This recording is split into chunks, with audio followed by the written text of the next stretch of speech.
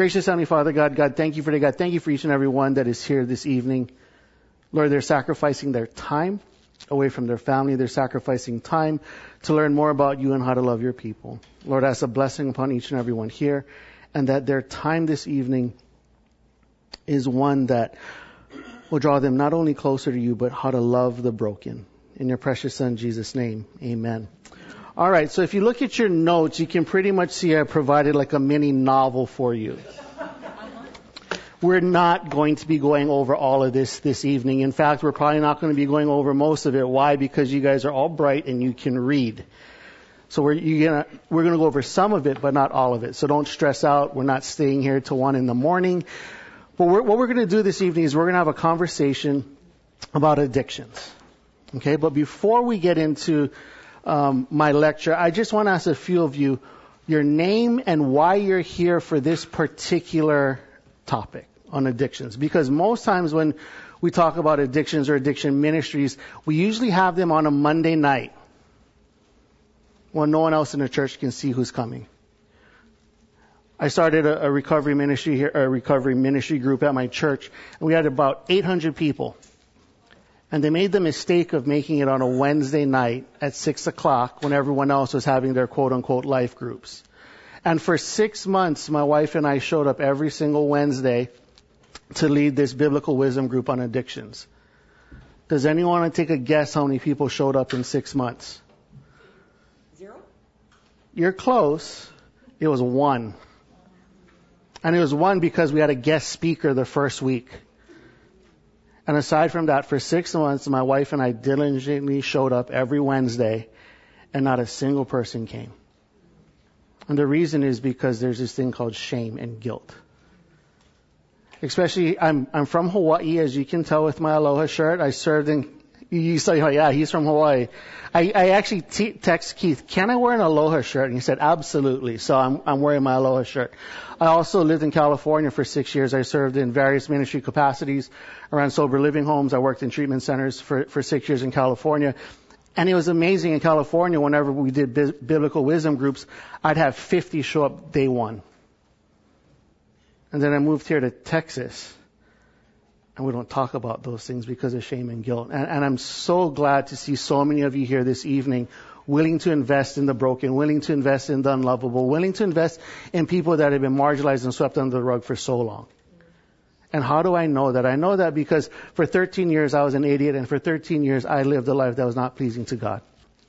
I was born and raised in the church. But when I turned 17, I graduated from high school and I was off to the races. And for 13 years I was a drug addict. 13 years I was an alcoholic. At least that's what I was told by the world.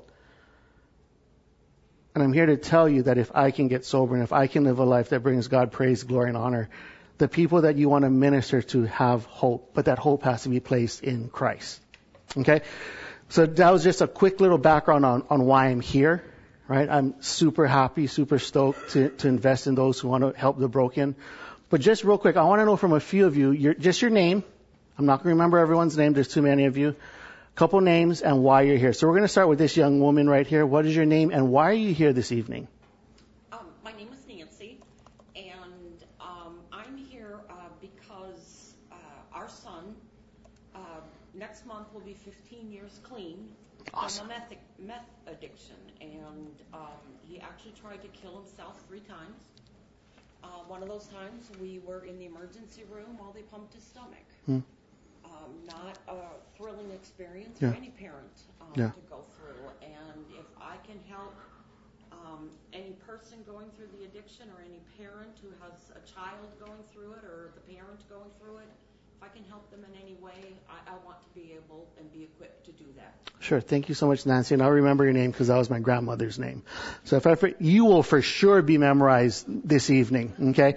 And I also want to throw in one more thing. What do you expect to learn? What are your expectations from our time this evening? So we're going to go with this other young lady sitting next to Nancy. Your name is? I'm Lisa. Lisa. Okay. And I'm actually kind of following my husband around, so you should ask him. Following husband around. So we are going to put all the pressure on Mr. Your name, sir? Kip. Kip? Yeah. Kip, why are you here? To learn about how to counsel addicts from the Bible. Okay, what are some expectations tonight?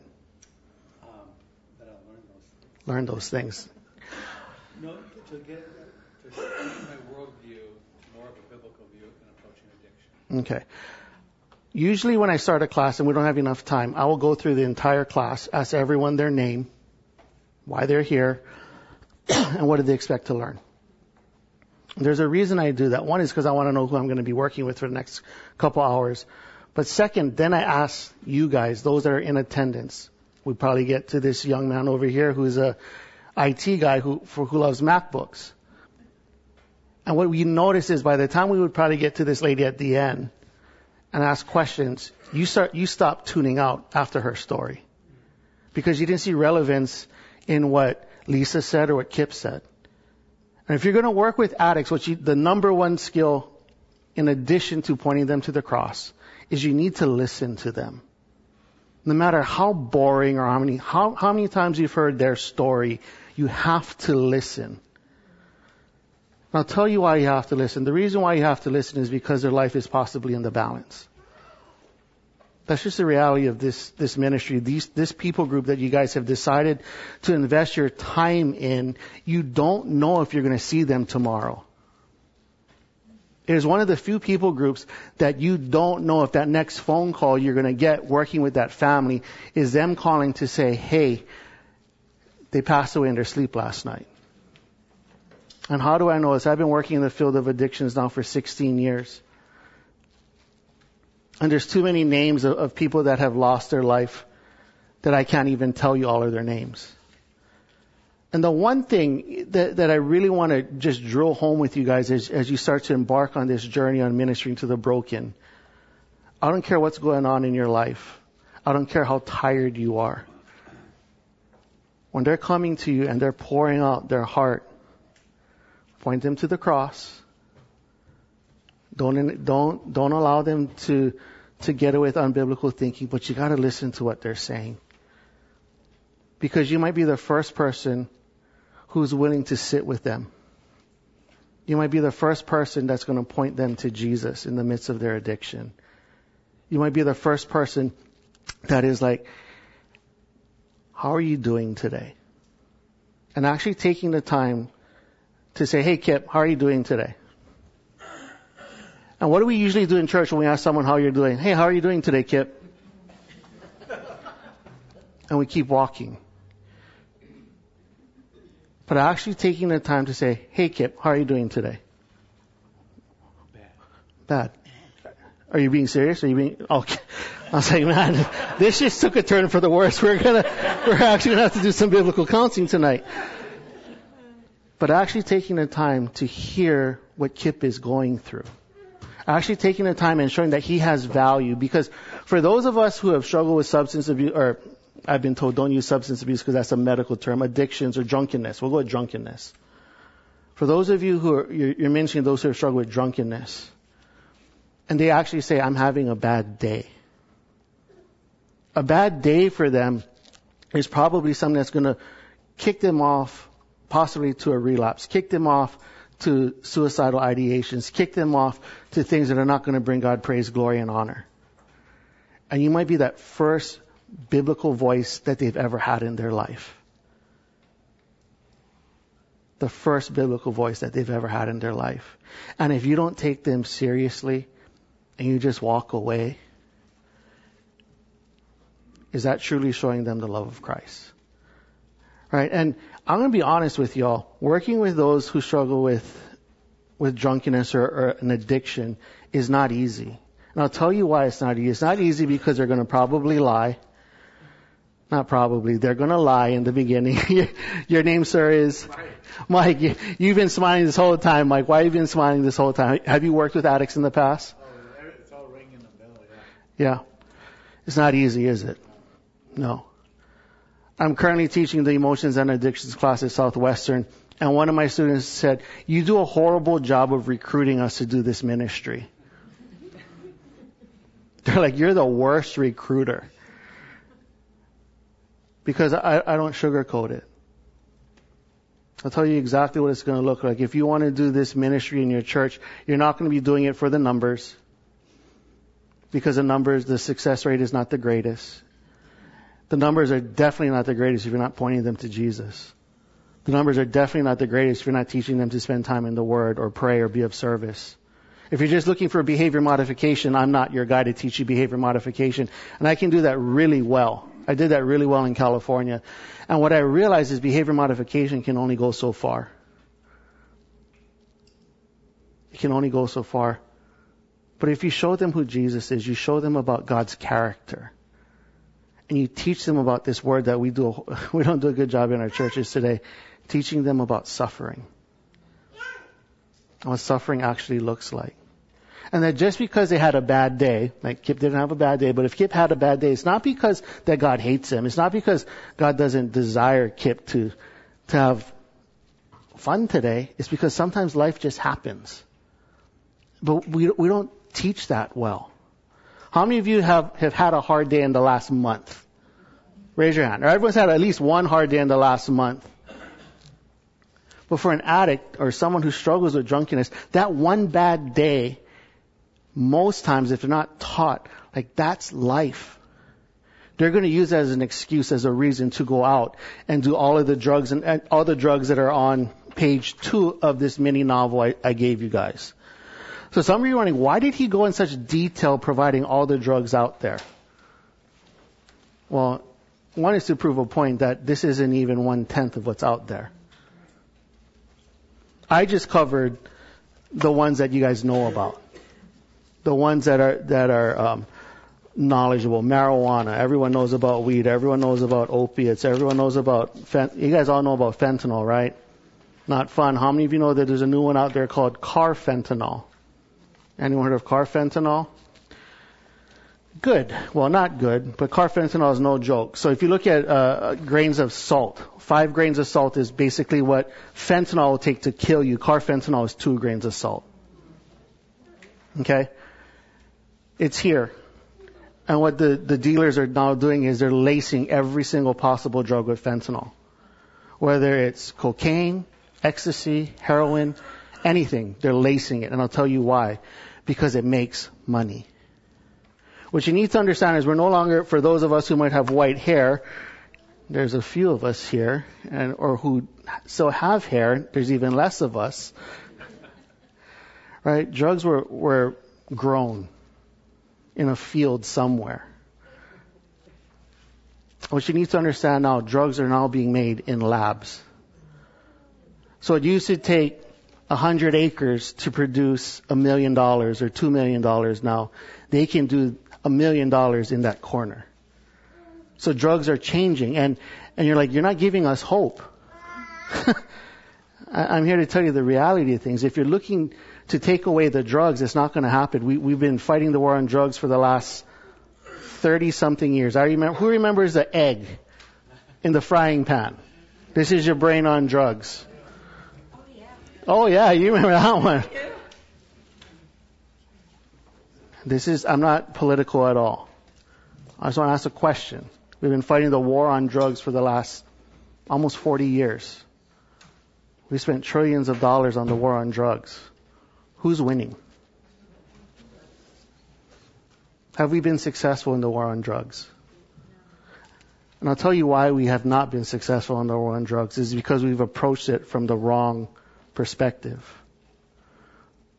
The war on drugs has never talked about Jesus. The war on drugs has never talked about sanctification or God's sovereignty. It's never talked about sin, repentance, redemption, restoration.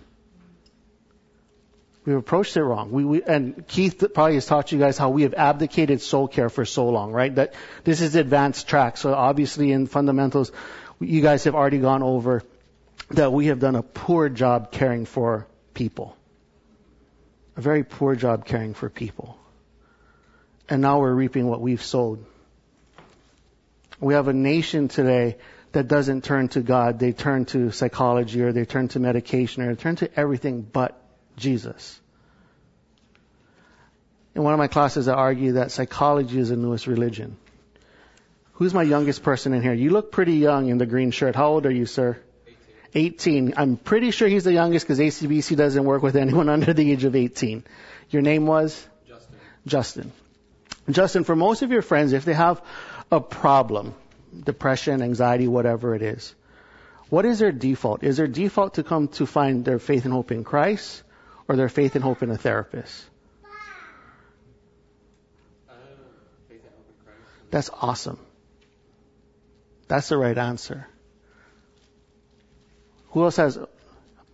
You just did not prove what I was trying to say. Yes, sir. Do you have someone who knows around 18 or under the age of 25? Yeah, I worked at McMurray University as director of counseling. Okay. And their hope was in counseling. There you go. That's what I was looking. Your name? Counseling or whatever else. Their faith and hope was placed in counseling, right? Not in Christ. Your name was? Jason. Jason. I'm going to talk to Jason a lot more than I'm going to talk to this guy over here. I'm just joking. But we have psychologized, we have medicalized normal human behavior. That people don't come to the cross. And especially with those who struggle with this particular topic of addictions. And I know that because I worked in the treatment field for a long time. I worked at a pretty expensive treatment center. And when they came in, they were given multiple options. Not multiple, 2 options. The Christian track or the traditional track. And what I mean by the traditional track is the 12 steps of Alcoholics Anonymous. And then the Christian track was Celebrate Recovery. Which was what? You repeat it out. Say it. Almost the same. Right? It's almost the same. And how do I know that? I wrote my dissertation on AA and Celebrate Recovery.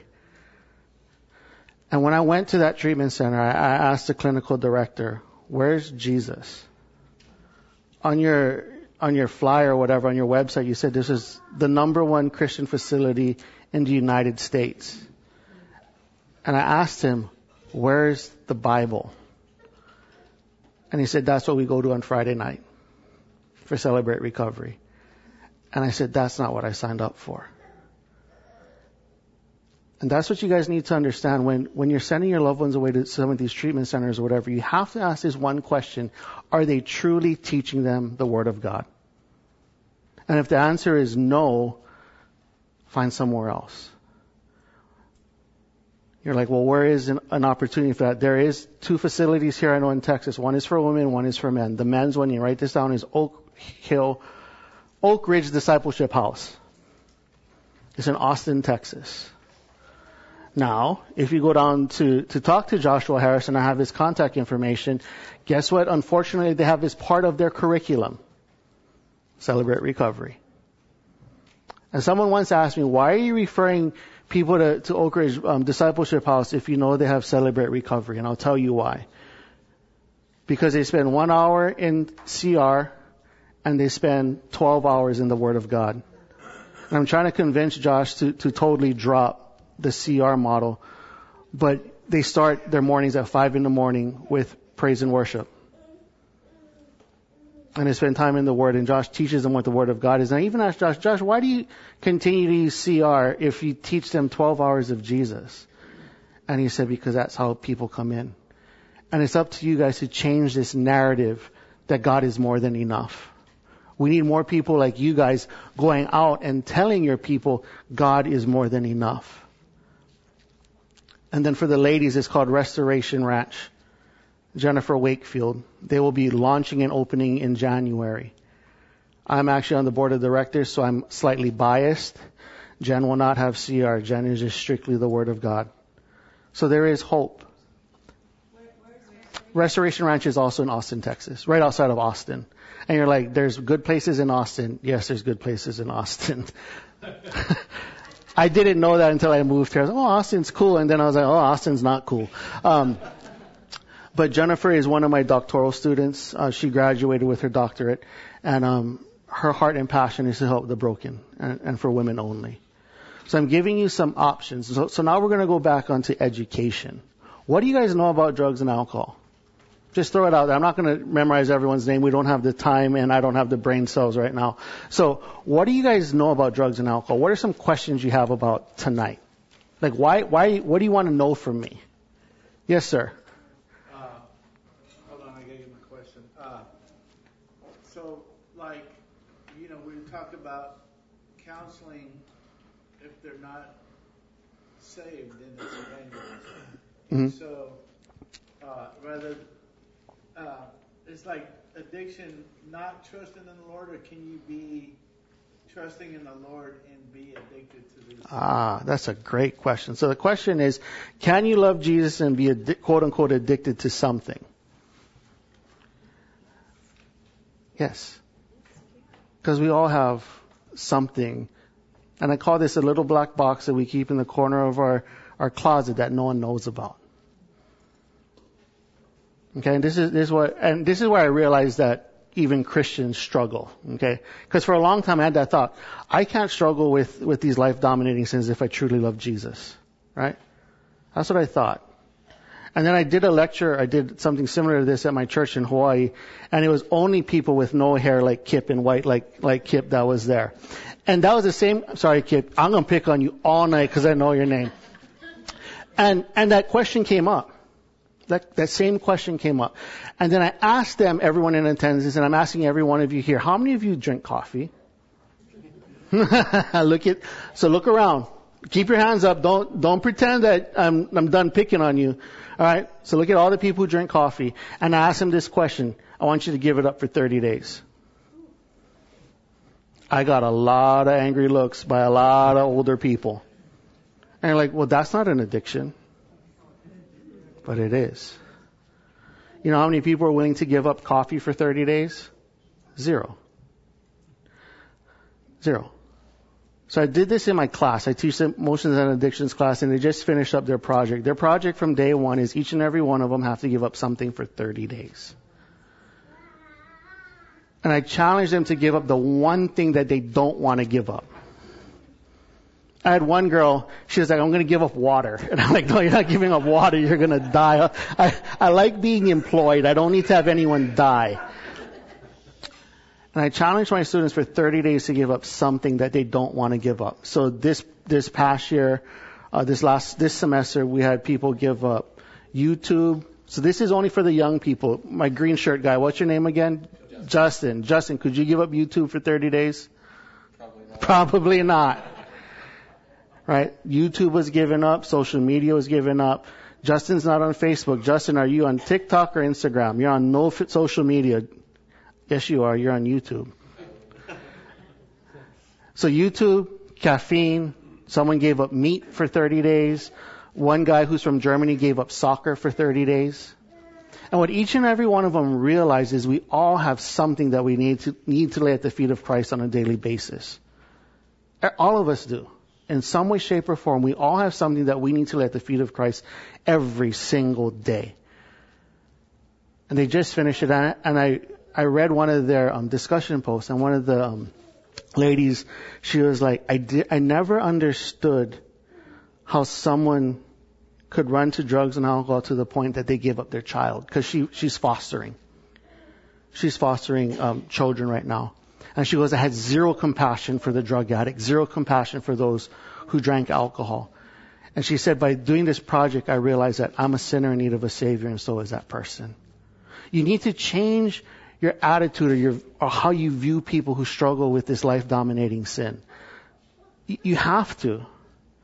Because if you don't, you're just going to look down on them. You're going to think that they're better than them. And the reality is we're all the same. We're all broken. Our brokenness comes out in different ways. Right? Our brokenness just comes out in different ways. So while I may not struggle with cocaine and ecstasy was what got me into rehab, cocaine and ecstasy, I've been sober for 16 plus years. That's not my struggle anymore. But then I got judgy. I got super judgy. When I was in California, I'm on CrossFit gym. I was in shape, not a shape round. Like I was literally in really good shape. And I started to judge pastors. Like, how can you talk about from the pulpit about, people shouldn't drink and do alcohol, and there you are eating your fried chicken every Sunday with whatever. And guess what I became when I came to Texas? Someone ate fried chicken every Sunday. And as you can tell, I've gained a few pounds. But we all have something. And here's my challenge to each and every one of you. Okay, obviously you're here because, like Nancy, right? She's here because her son has been sober for 15 years, but she wants to help others. But if I was to challenge each and every one of you to give up something for 30 days, okay, what would it be? You don't have to say it out loud. I really want you to think of what it would be for 30 days that you have to give up. Okay, and then let's project 2 weeks out. 2 weeks later from now, and you relapse, I almost guarantee it won't cost any of you guys your lives. But for someone who struggles with addiction, specifically drugs or alcohol, and they relapse in 2 weeks, there is a good chance that they will die. And how do I know that? I have like a collage of people I've lost over the last 16 years. And it is a poignant reminder every year when I do this addictions class. I start with it on the wall and I show my students these 16 faces. That they had a moment of stupidity, and that their moment of stupidity cost them their life. So the first thing is you need to listen, right? So we're talking about pointing people to the cross. You've already been through fundamentals. So if you're coming for an exegetical, theological thing, then Keith has failed you, which I know he didn't. So I'm going to talk more about some of the practical things, y'all. Number 1 is listen. Number 2, you have to be firm. And what I mean by being firm, you have to speak truth in love. Yes, sir. Did you? I do have a question. Yes. Does scare tactics work? No. Did it work for your class when you showed them those 14 kids? No. It's not about scaring. I'm just asking. Yeah. No, I'm not doing it for a scare tactic. I'm showing them the reality of the people group that they're going to be ministering to. I didn't know if that was something we need to be doing in counseling. Like, hey, I know somebody's died from this. Is it lead? Like you said, that's... Nah, not really. They are. Okay. For someone who's battling with, drugs and alcohol, they already know the risk, right? They know the risk because they've seen their friends, they've been to funerals. And, I've been to so many funerals of, 20-year-olds. And the saddest thing is I would see all of their friends come to the funeral high. Like their friend died from an overdose. But they would come to the funeral high and I'm like, are you stupid? And yes, they're stupid, but more so, they have an idol in their life, right? And that idol is drugs and alcohol. What I mean by an idol is something that they've elevated over being obedient to God or going to God with their suffering or their struggles. They've chosen to self-medicate, right? Because they don't want to deal with the anxiety. They don't want to deal with the depression. They don't want to deal with the sadness. They don't want to deal with all these normal human emotions, right? That unfortunately the world has put a diagnosis under. Well, you struggle with this. What you struggle with is the inability to lay everything at the feet of Christ. That's ultimately what we're struggling with. Whether it's depression, anxiety, sadness, whatever it is, it's our inability to truly lay everything at the feet of Christ. Now, when I'm saying that you need to be firm and speak truth in love, I'm not coming from a place of superiority. I was horrible at it when I first started working with addicts. Right? I wanted everyone to be my friend. I didn't want to offend anyone. Okay? And now we're part of Team Offended, even worse now in 2023. And this is when I started doing this was 2008. But even back then I didn't want to offend people. But there was one night, it was a Tuesday night, I was at a church that's called The Effect in Southern California. And our ministry was helping those who struggle with substance abuse. And we had a girl in our community, her name was Vanessa. Now, Vanessa's dad was also recovering. The dad had 20-something years at that point. But Vanessa struggled with heroin addiction. She was an opiate addict. And Vanessa would come all the time. She was in pretty good, but then her sober living home that she was in shut down. And her sober living home shut down because they actually did it right. They didn't do it for money. It was through the church. And Pastor Jeff could just never kick out people if they couldn't pay their rent. Well, if you rent a house and you don't collect rent, what eventually happens? You get evicted. You get kicked out. And Vanessa was part of that last group of girls. There were 7 girls in that sober living home, and when that sober living home closed, 6 of them relapsed. I remember seeing Vanessa at a Tuesday night. We did praise and worship. We prayed and sang worship songs for an hour. That was our ministry. I'd sit at the front and pray over everyone who came in. And I remember seeing Vanessa that night, and she was as high as a kite. She was loaded. I mean, she was on so much stuff. Everyone knew that she was high. And I said, "Hey, Vanessa, how are you doing?" And she said, "Hey, John, I'm doing good." I wish she said she was doing bad like Kip did. But she said, "I'm doing good." I was like, "You sure, Vanessa?" She said, yeah, I'm good, John. Don't worry about it. That was the first chance I had to speak truth and love to Vanessa. Later on that night, we had a birthday party for one of our mutual friends. It was at the Denny's in Mission Viejo.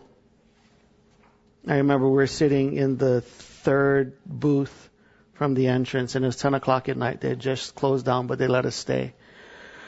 Because it was my friend Karen's birthday, and Vanessa came in. She came in late. And once again, Vanessa was high as a kite. My second chance. Vanessa, how are you doing? John, I'm okay. Absolute lie. But I didn't want to offend her. I didn't want to call her out on anything. And then we ended about 11-ish. Vanessa disappeared into the bathroom. She came back out. I knew she was high. Eyes pinned. Totally pinned. And before she left, I said, hey, Vanessa, how are you doing? I'm good, John. Don't worry. Wednesday afternoon at about 6 o'clock in the afternoon or 6 o'clock early evening, I got a phone call from Karen, the girl that the birthday party we were at. And she's just screaming, Vanessa's dead, Vanessa's dead, Vanessa's dead. Now, could me speaking truth in love stop Vanessa that night? Odds are probably not. Because Vanessa, after she left the party, she went to some guy's house, and he actually realized that she overdosed at 1 o'clock in the morning, but he was too afraid to call the cops. So he proceeded to clean his house, clean all the drugs out, and then he called the cops after everything was gone.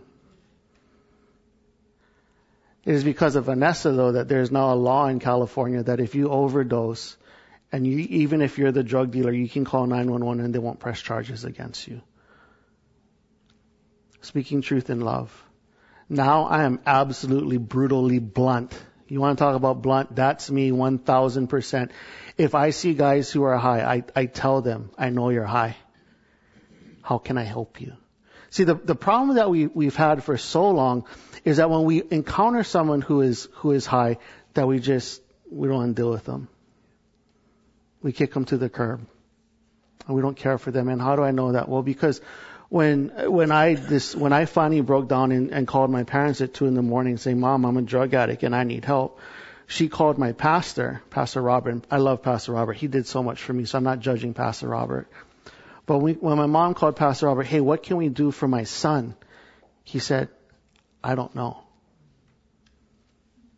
So then they called the Hawaii Pacific Baptist Convention to talk to everyone in the Hawaii Pacific Baptist Convention. What can we do to help my son? And they said, we don't know. See, the reality is for so long, not just here in Texas, but all across the nation, we say we want to help people who are battling with drug addiction, but we don't know how. And because we don't know how, we're afraid, and we say, I don't know, that's someone else's problem. Can I borrow this whiteboard? Sure. Good.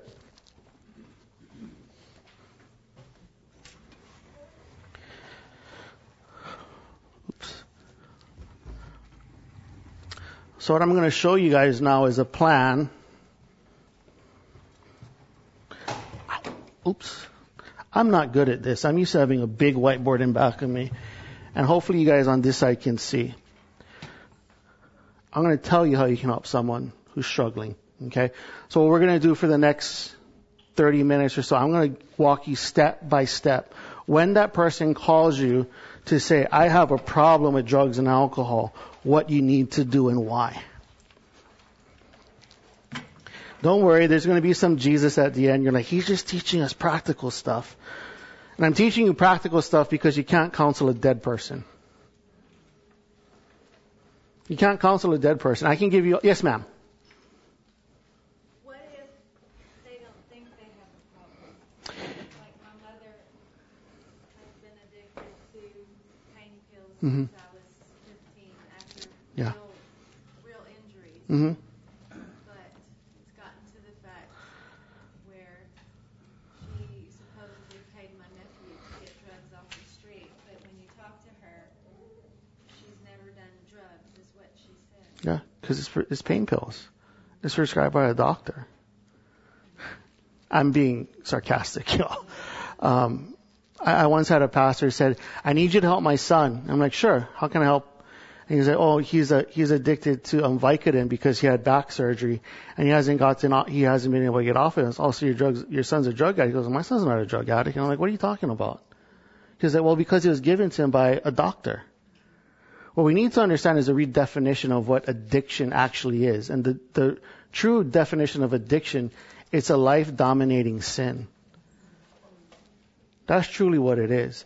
Now, I went on a little rabbit trail, right? I apologize. But to answer your question, there's nothing you can say to change your mom's mind. But I'll tell you, the best thing you can do for your mom, you're probably already doing, is keep praying. Keep praying for her. But when she calls you, your name, ma'am, is? Melissa. Melissa, I need money. I'm in pain. Mom, I'm not going to give you money. But here's an option to help you get off of it. And she'll probably say, I don't need to get off of it. There's no other hope for me. And then that's when you say, but there is hope, and there's hope in Christ. And she's probably going to say, but Christ can't help me with my pain. I've prayed to God to help me with my pain, and the pain is still there, so God doesn't love me. And then that's when you go, no, Mom, God does love you. But we need to get you the right help first. And is it going to be painful? Absolutely. Is detox going to be brutally horrible? Yeah, detox is going to be horrible. But Mom, I want to show you hope in Christ, and I want to show you a new way of living life. A life free from bondage, a life free from having to ask your nephew to pick up drugs off the street, a life free from having to worry about how am I going to get my next fix, right? And that can only be, Mom, if you take this step of, Mom, I'm going to walk with you. I'm not going to kick you to the curb. You know, and some families do that. Some families kick their loved one to the curb. When I worked in treatment, the worst time of year was between the last week of November and the first week of January. Worst time of the year. I worked in Southern California right by the beach. So what people used to do is they would tell these families are genius. I'm like, why? I'm pretty devious, and I haven't even thought of this one. They would tell their loved one, hey, we're going to Cabo for the week. Pack your bags, you're going to Cabo. And on the drive down to Cabo, they'll drop them off at a treatment center. They'll kick them to the curb. What you're going to do with your mom is like, Mom, here's some hope. So it actually segues perfectly to what I'm about to say, right? So when someone is coming off of drugs and alcohol, there are two drugs and alcohol that they have to get a medical detox. Does anyone know what the two drugs are? Alcohol and one more. Nope. Benzodiazepines. There's two drugs that they have to do a medical detox because they can die, right? So from alcohol, it's called delirium tremens. And if they detox too quickly off of alcohol, they can have a heart attack and die. And I was like, that's a myth. And it's not a myth, because I had one guy's name we'll go with Andrew. Andrew's dad was so proud of him. Andrew had hit 9 months sober. And the dad came to our sober living home and he said, hey, Andrew, I'm going to quit drinking. And we didn't really understand. I didn't know at the time about delirium tremens. The dad died of a heart attack on Monday. He was a drop-dead drunk for 30 years, and he just cut everything out, and he dropped dead of a heart attack. Okay, so there's two drugs that you have to get a medical detox. Benzodiazepines. So you're like, what's a benzodiazepine? Benzodiazepines are Xanax. Okay? Xanax and alcohol. Those are only two you have to do a detox. But as you're coming alongside, so you're like, should I do an intervention? I'm not a fan of interventions. I'll tell you why I'm not a fan of interventions. Interventions are for the family. It's for the family to feel good. But see, what you got to understand is the impetus for change, or the reason why someone has to change, is not because they're going to lose their house, or because they're going to lose their wife, or they're going to lose their kids, or whatever. The reason why they want to get sober is because, and this is, I'm super busy. I take an answer. Why should I work with you? I'm looking for 3 answers.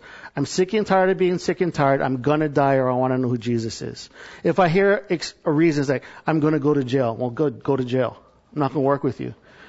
My time is valuable, and I've been doing this for so long. Unless the reason is because they realize they're going to die, or they want Jesus, or they're sick and tired of living life this way, the underlying reason for them to get sober is not enough. And I'll tell you why. Because if they get in a fight with their wife, boom, they're out, they're drinking again. Or they actually lose their job, boom, they're out drinking again. Or they lose their kids, boom, they're out drinking again. The reason has to be they're sick and tired of being sick and tired. They're gonna die, or they want to know who Jesus is. That's my 3 reasons for helping someone. That's why I don't believe in interventions. Intervention is just, you're tugging at their emotions to get a behavioristic change. Not enough. But it's great for families, don't get me wrong. Families feel great because they got everything off their chest. But for the person struggling, not so much. Now, to answer your question, say mom is finally willing to get help. She goes, hey Melissa, she calls you up. And that's why don't ever stop praying for your mother. Is your church praying for your mom? All of them. Be honest. I worked with a mega church pastor's kid, and he came to family day, and he said, I'll do whatever it takes to help my son. So I said, great. How big is your church? 6,000 people. And in my head, I'm like, that's 6,000 saints that's going to be praying for his son.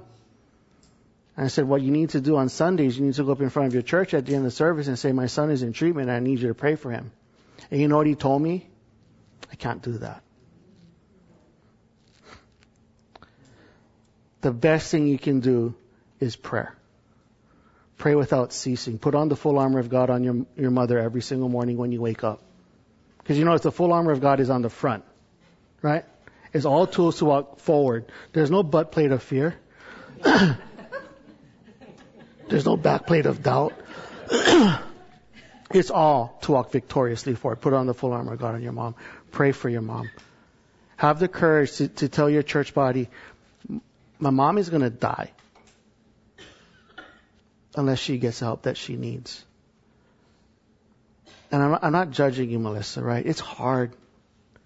You know, when I went to treatment, my parents said, well, are we supposed to tell everyone? I told them, you tell them I'm at rehab because I'm a drug addict and I need help. So I had every single member of my church praying for me. And I truly believe that's the only reason why I'm alive today. Because I wasn't ashamed to say, I'm a sinner in need of a Savior. I need Jesus. Right? So pray. So if a loved one or someone you're working with is like, hey, I need help. Number one is detox. And I'm also going to put dollar amounts with everything because let's just be honest, y'all. You need money. That's just the world we live in. I don't care how good of insurance you have. Not all insurance is covered, but number one is detox. Necessity for those who have alcohol or benzodiazepine addictions. Okay? And Who's my lead pastors here? I'm going to pick on you for a minute. Any lead pastors here? Associate pastors? My lead pastor, your name, sir? Hey, aloha shirt. I like you. What's your name? Steve. Steve, if you have a church member who says, hey, we need to send Fred to detox, use your benevolence fund to help them out. Find a way to get them the detox they need because their lives are at risk. Sorry, Steve. Steve is never going to put his hand up again to talk to me because I just called him out. But Steve, if I ever hear that your church member came to you because they needed a detox and you told them no, I'll be very disappointed because I've told you the consequence of what happens. Okay? So number one is detox. Detox is going to be about 3 to 5 days, depending on what they're on. Now, detox roughly runs between $250 to $600 a day. I was like, what? Yeah, $250 to $600 a day. There are some who need to spend longer in detox. My roommate, when I ran the sober living home, he was in detox for 18 days. Do the math. It's a lot of money. Yes, sir. We've had experience with it. How many times do you pay for detox? That was my question. How many times? Same person. Same person. What do you think I'm going to say? Yeah, listen to what I'm saying. For detox, I'll keep sending them. Treatment, no. Okay, so when is it helping? When is helping hurting? When it's helping hurting, I'm not going to send them. I'm not going to pay for treatment all the time.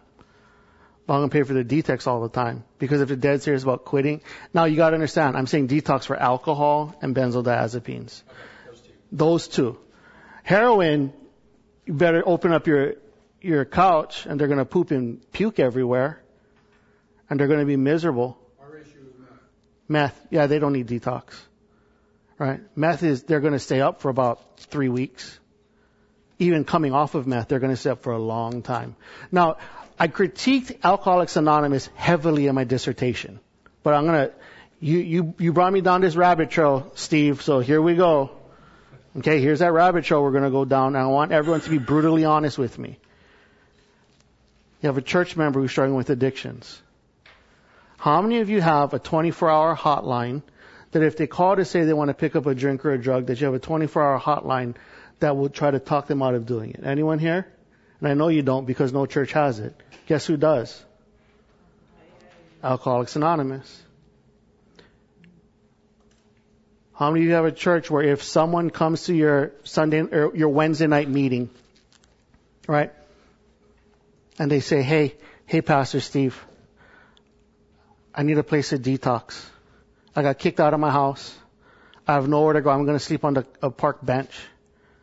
And you tell everyone at that meeting on Wednesday night, hey, we have Fred. He needs a place to detox on the couch for a couple of days. How many of you have church members that'll put them on a couch for 3 to 5 days, paying zero money to detox on their couch? Anyone here? That's already in place, or would we? Would we? Good.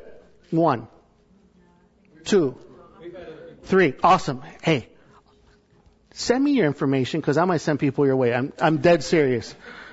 But I'll tell you who has members of their meetings every single day of the week that will put someone on their couch. Alcoholics Anonymous. Last question.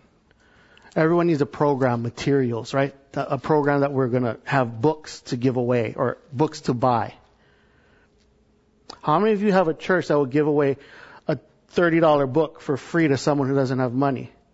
Good, a little bit more hands. But I'll tell you who gives it away for free every single time. Alcoholics Anonymous.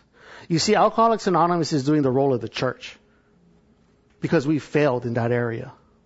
We have failed. We've abdicated soul care to an organization that doesn't point people to Jesus. They point them to a quote-unquote higher power. But the one thing, and this kills me, you guys, the fact that I wrote my dissertation proving why Alcoholics Anonymous is not biblical. But if I get a phone call from someone in North Dakota and I say, do you have a church that's going to care for you? And they say no. Guess where I'm going to send them? Alcoholics Anonymous. Not because I want to, but because I can't counsel a dead person. I can't work with someone who's dead.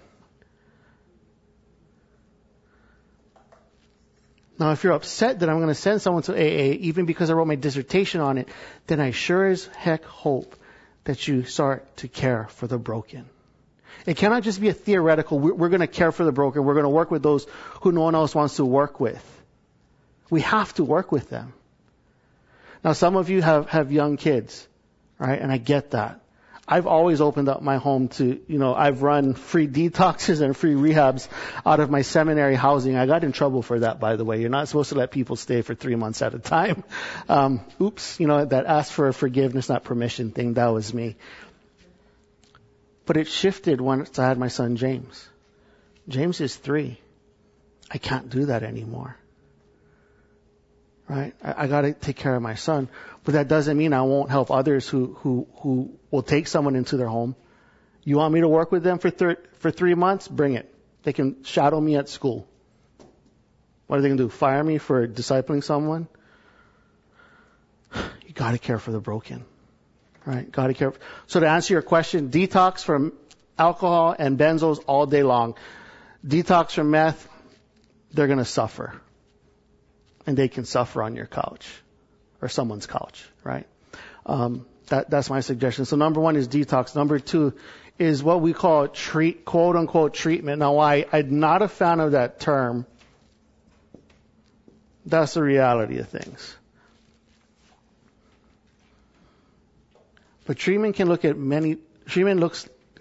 many different things, right? So you have inpatient treatment where they disappear for 30, 60, 90 days. Pretty costly. I think the cheapest treatment option I heard is $600. That's the cheapest one. The treatment center that I went to was $30,000 a month. My parents aren't rich. They cashed in all of their retirement for me. Right? And that's how much they cared. I'm not saying that people who can't afford 30 don't care. That's just what they could afford. There's other more expensive options out there, and they just told me we can't afford that. This is what we can afford. So treatment, what I mean by treatment is they need to stop being a drug addict. Treatment can look like in-person. Treatment can look like an IOP. So IOP is intensive outpatient, where they're staying at home or a sober living home, and then they're coming to quote unquote treatment. And you're like, it sounds like you're pushing the professional model. Well, no, I'm not. Treatment can also be a church who says, for the next year, we are going to disciple you every single day. And I know it's possible because while I went to quote unquote treatment for 2 months, when I came back from California back to Hawaii, I had 3 pastors, Ka'ala Souza, David Giomi, and Pastor Robert Miller. And every day for a year, they discipled me. Every day for a year. And it was 2 separate churches. See, here's the thing. You do this, unless you're like at a mega church that has tons of resources, you're going to have to pull resources together. That's just the reality of things, right? Mondays I went to Ka'ala Souza's house, Pastor Ka'ala Souza. Ka'ala Souza didn't know me. I actually went to his church because the other pastor, David Giomi, was my former bartender. And when I got sober, crazy, yeah. He got sober 3 years before me. And David was a pastor at this church, and he said, once you come back from treatment, you're going to come to my church. And Ka'ala met me day 1. He heard my story, and he was like, I'm going to disciple this young man. He didn't know me from anyone. He didn't know me from anyone. And what Ka'ala did was like, do you like CrossFit? I'm like, what's CrossFit? This is 2007, before it's everywhere, right? I was like, sure, I'll work out. I'm single. I need to look good, so I'll work out. That was my whole reason for wanting to work out. So I went to Ka'ala's house on Mondays, and we worked out.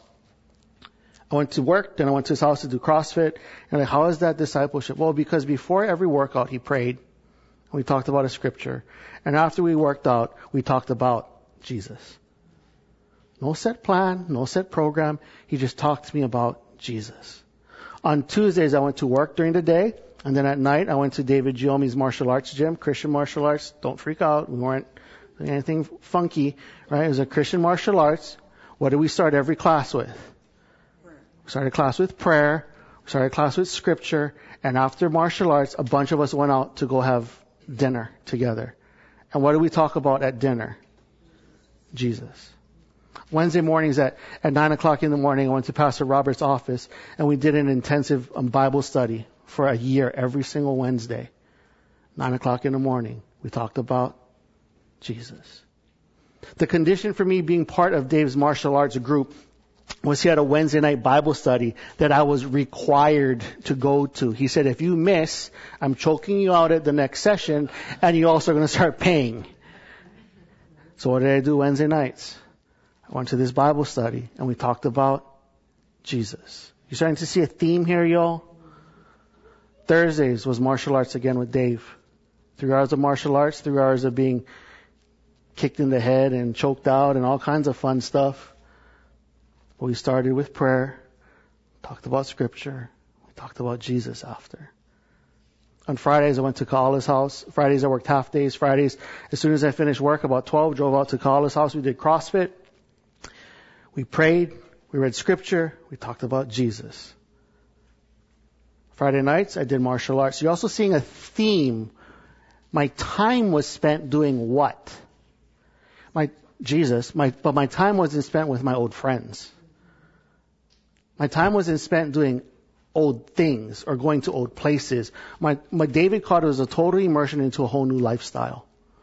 And they provided me this lifestyle that brought God praise, glory, and honor. All right, Friday night, martial arts.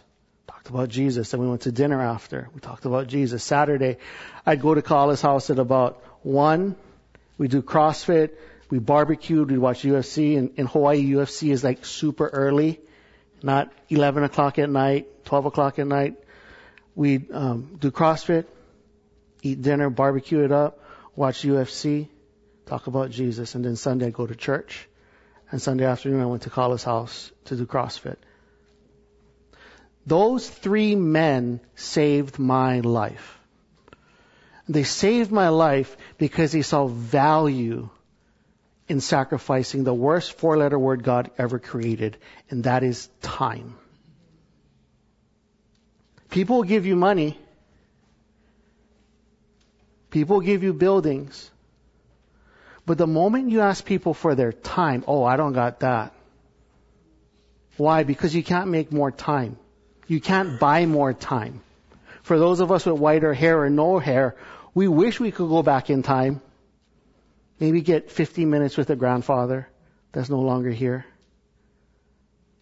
We can't get back time. But when you're working in this ministry, that's what it's going to take, is your time. To say you have value. You matter. So treatment doesn't necessarily always need to be inpatient, doesn't have to be an IOP. It could just be discipleship. And there's beauty in that.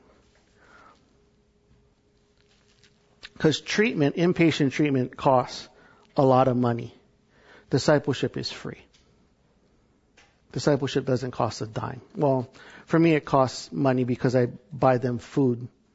And I buy them food because a lot of the guys I work with don't have money because they've wasted it all on drugs and alcohol. So they're coming to me without enough money to buy a dinner or a lunch. So you know how they pay me? They pay me in prayer. And just what I mean by they pay me in prayer. I buy, you pray.